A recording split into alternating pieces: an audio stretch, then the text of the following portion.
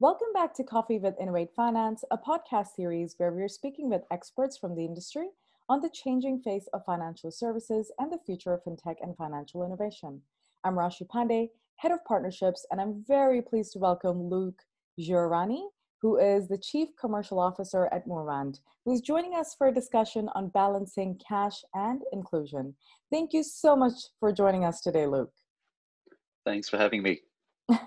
So being a BIN sponsor, issuer, and acquirer with an e-money license, Moorvand is an enabler of fintech innovation to many.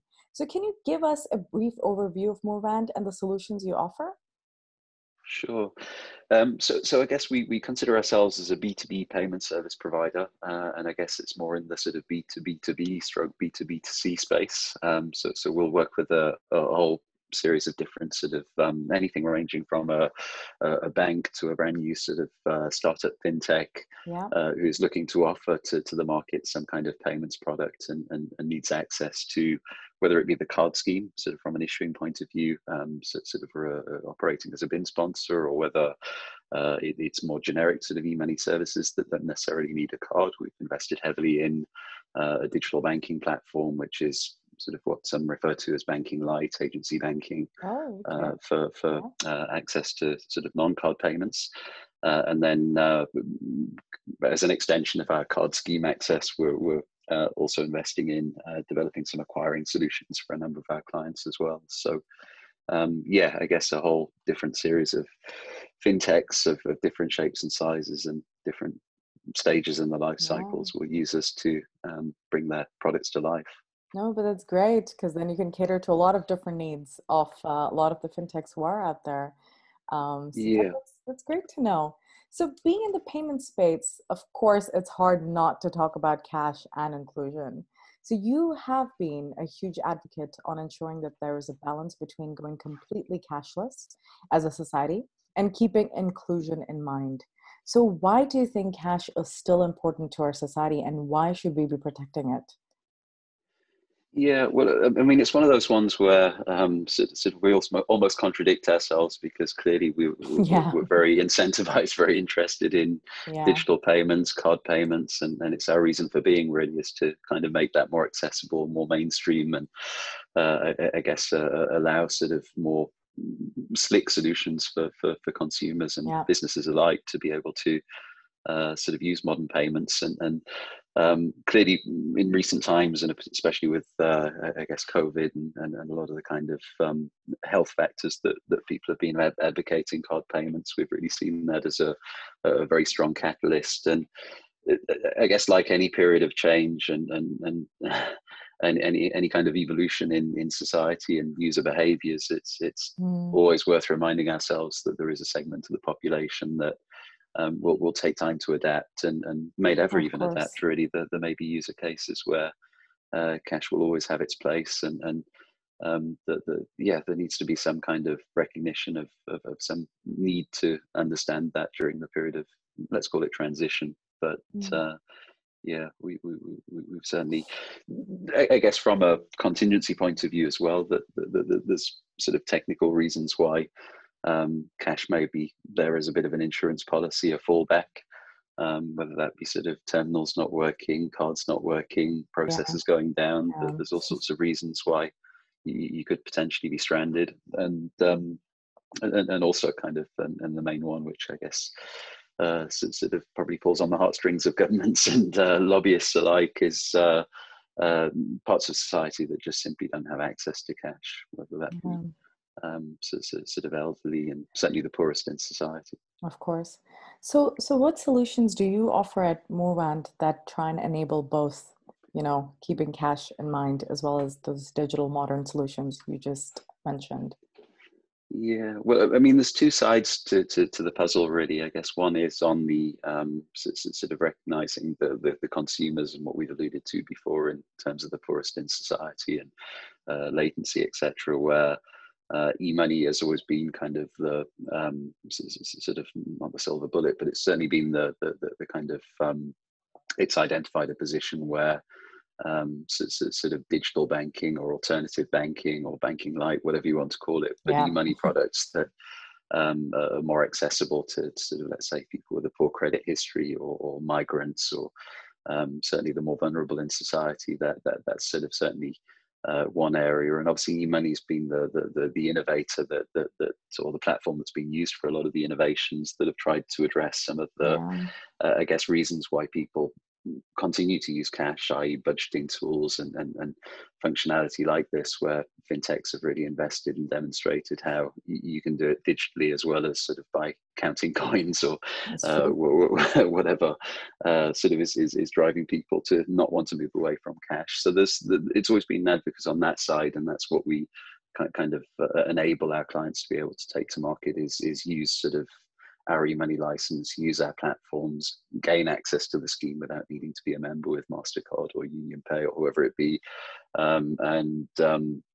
We kind of power some of these sort of alternative banking solutions that are being taken to the consumers and trying to sort of reach the migrant workers or whoever it be. So we've got a number of programs actually that we're expecting to be able to announce sort of launches between now and the end of the year that some of them are specifically looking at sort of migrant workers, well, one in particular, and then a handful that are also, I guess, looking at sort of people who may have a poor credit history and sort of may struggle to sort of walk into a branch of HSBC and jump through the steps to sort of gain a bank account. Yeah. So that's one side of the equation, I guess, is the consumer, the end user, but equally, we've talked a lot, and sort of there's a lot of recognition in the market and initiatives to try and help the businesses and certainly kind of the smaller and micro businesses that may just not be able to access card payments or accept card payments, probably more the word.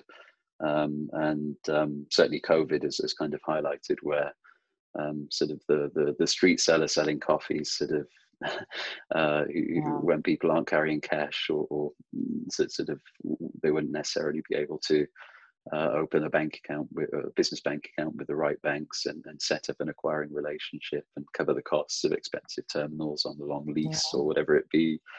More traditional sort of acquiring solutions wouldn't necessarily work for them. So we also kind of, I guess, power sort of some PSPs, people like that, who would be taking some interesting offerings to market, and I guess tying in with a lot of what sort of PayPal's been doing, and I guess recent announcement, MasterCard, I can't remember what they called it.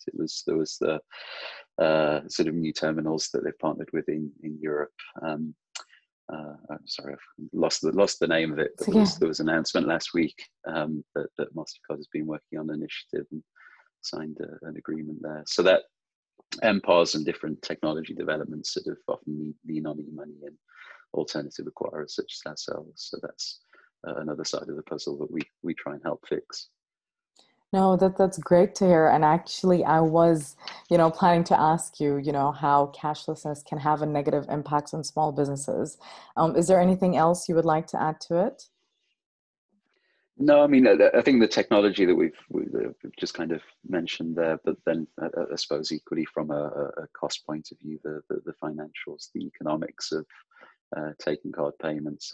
I guess there is probably a tipping point where a bigger business that has to worry about sort of employees sort of going in branch to take cash, etc., where the economics maybe the balances may be tipped to saying, well, actually electronic payments are more viable, whereas the smaller end of the business the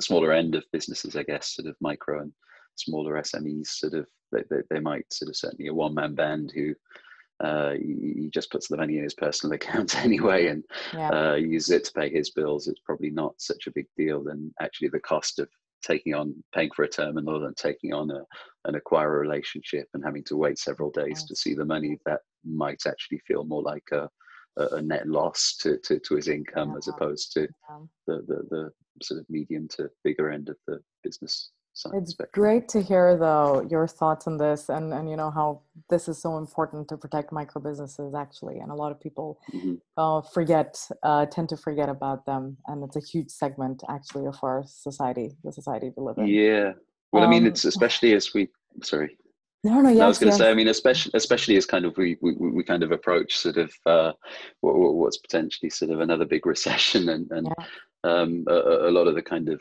governments sort of recognized that sort of entrepreneurs and self-employment sort of in a time when the labor market's not great is kind of somehow the way out. It sort of increases that demand for sort of the one-man bands that would have otherwise been considered as a lifestyle business to be sort of an intricate part of the economy and recovery. So yeah, it's true.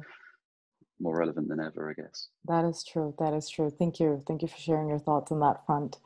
But then it's also like, we mentioned it's almost like a double-edged sword as well, right? Because, I mean, you've said that consumers also who prefer to be anonymous also tend to use cash just to, so that because they just want to protect their identity. And obviously we must respect that. But it kind of defeats the purpose of fintechs trying to create a transparent financial services ecosystem. So how do you think we can balance both?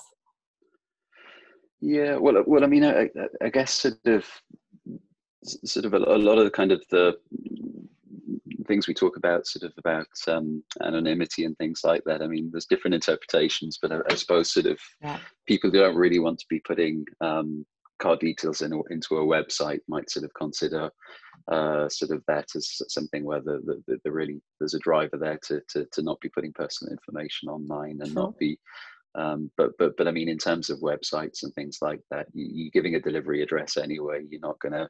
There is sort of some data on there, and obviously, money is kind of used to give people a secondary card that they can use to be putting into websites. And obviously, increasingly with open banking, sort of alternative payment methods that don't even involve cards, it can be ways of initiating those payments. So paying for goods and services online, I guess, sort of e-money and prepaid cards are sort of quite commonly used, where there's technology there to be able to create a unique card number for every transaction, or a one-off card that can expire at midnight to avoid giving fraudsters access to the bank account that's used to pay rent and mortgages and everything else that sort of a lot of people are sensitive to. I guess the other side of anonymity would be sort of people just still not comfortable with the idea of lifting out a card and displaying a PAN number with maybe somebody looking over your shoulder and sort of typing a PIN number into a keypad and everything that goes with it. But I mean, obviously the contactless limit sort of increasing as a sort of remove or reduce the number of transactions that people would need to do, where they'd have to be putting the PIN in and sort of maybe what they'd have considered as a point of friction before. Certainly mobile wallets and most merchants sort of accepting sort of Apple Pay and Google Pay and Samsung Pay payments, and as well as proprietary wallets sort of with no kind of upper ceiling on the value of the transaction. So that's sort of, and not to mention wearables that we sort of are a big advocate of, where there are no card details to display. It's all sort of using that contactless threshold and not sharing a card. So it's somehow sort of, I guess, addressing what might have otherwise been considered as an area of friction, where people just felt very sensitive about. I mean, it is quite an alien concept to really sort of put on a till counter in a busy store a card that's linked to the bank account that you rely on to pay the bills, to pay for your groceries, to pay the mortgage payments and everything else. So I can kind of understand why sort of that one debit card linked to that primary bank account sort of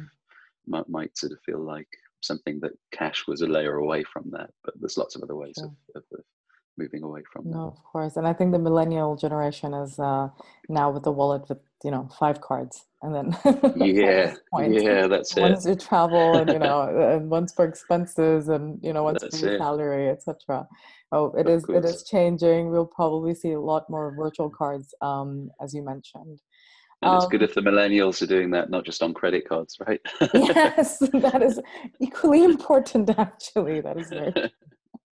So in the face of COVID-19, because it is an unprecedented time we are living in right now, what do you think have been the greatest lessons learned at Moorand, and what are the biggest opportunities for fintechs, especially as we are moving towards a more digital way of living, and especially for you guys with payments? What are your thoughts?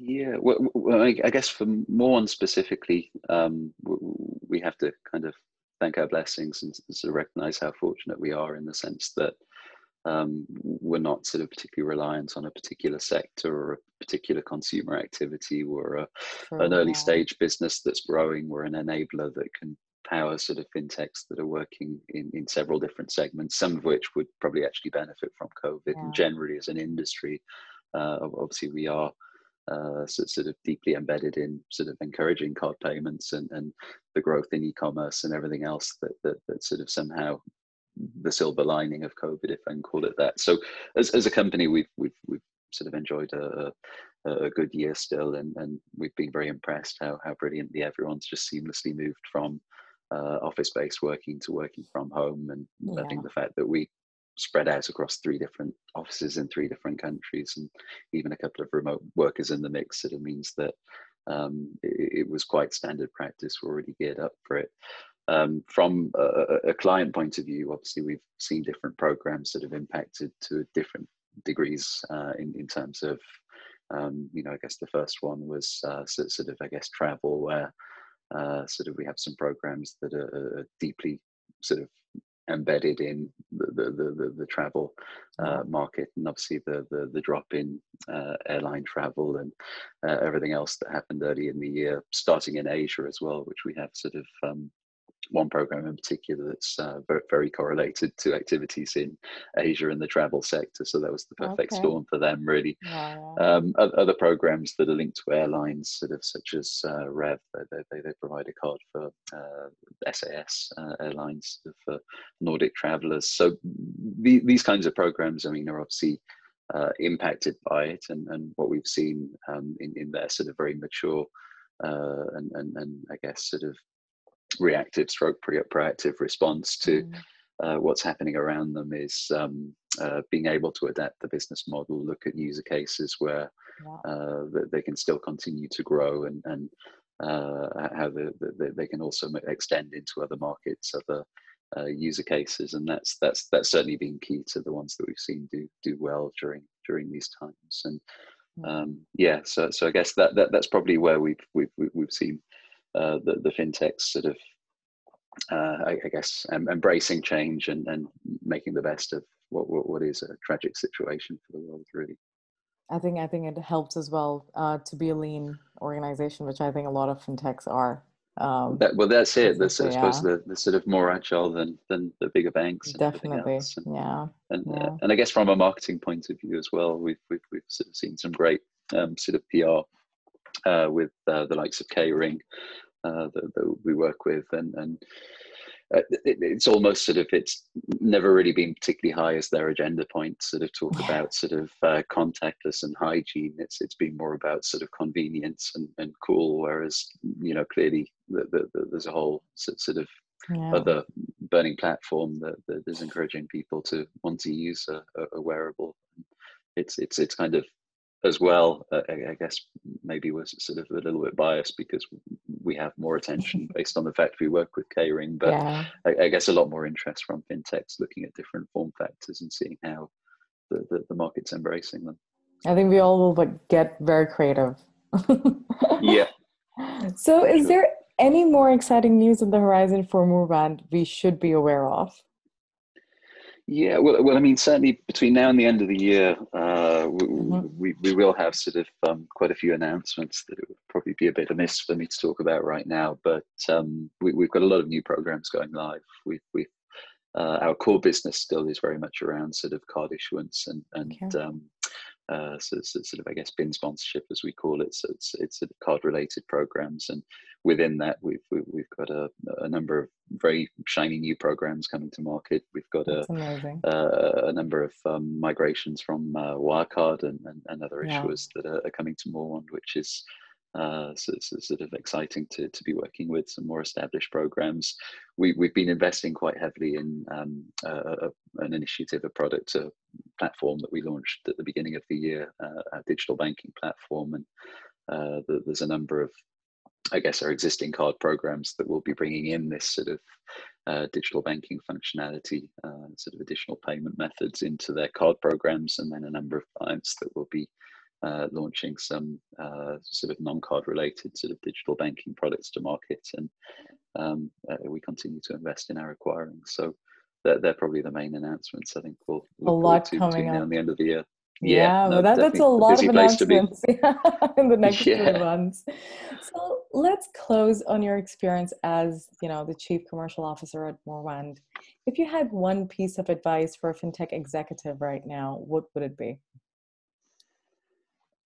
I mean, we mentioned before how we've seen a lot of the fintechs sort of doing very well to sort of make good of a bad situation. Really, I Yeah, mean, COVID. Nobody would say it's a good thing, and clearly, sort of, it's horrible and not nice to think that it's continuing and it's going to go on and on for a while by all accounts. So. yeah, All this is very negative, but I mean, I think like any business in a lot of industries, but even more so in fintech, and Morwend has to do this as well. I think kind of um, responding to sort of changes in the market, sort of seizing new opportunities and identifying new niches, and really just being very agile is kind of I guess the key to a lot of our client success and more success as well. So yeah, I mean that's probably the kind of main success factor that I think kind of works with Morwend is yeah. sort of obviously our more motivated teams and us being very agile and being very kind of open for business, not just sort of, I don't know, you call it pigeonholed into a Yeah. particular thing and continuing to persist down something which might be a dead end or a rabbit warren or whatever you want to call it. So yeah, that agility and dynamism, I think. Nice. I like that, be open for business. So Yeah, thank you so much, Luke, for speaking with us today. And we can't wait to see, a lot more, shiny new programs coming your way. Please keep us posted. I'm sure our listeners would like to know that as well. So thank you once again. thank you very much, Reshi. It's been great speaking to you. Thank you. Thank you, Luke. And to all our listeners, thank you once again for tuning into Coffee with Innovate Finance. Do look out for upcoming episodes and follow us on Twitter and LinkedIn if you don't already for more on our events and programs. And as always, until next time, take care and goodbye.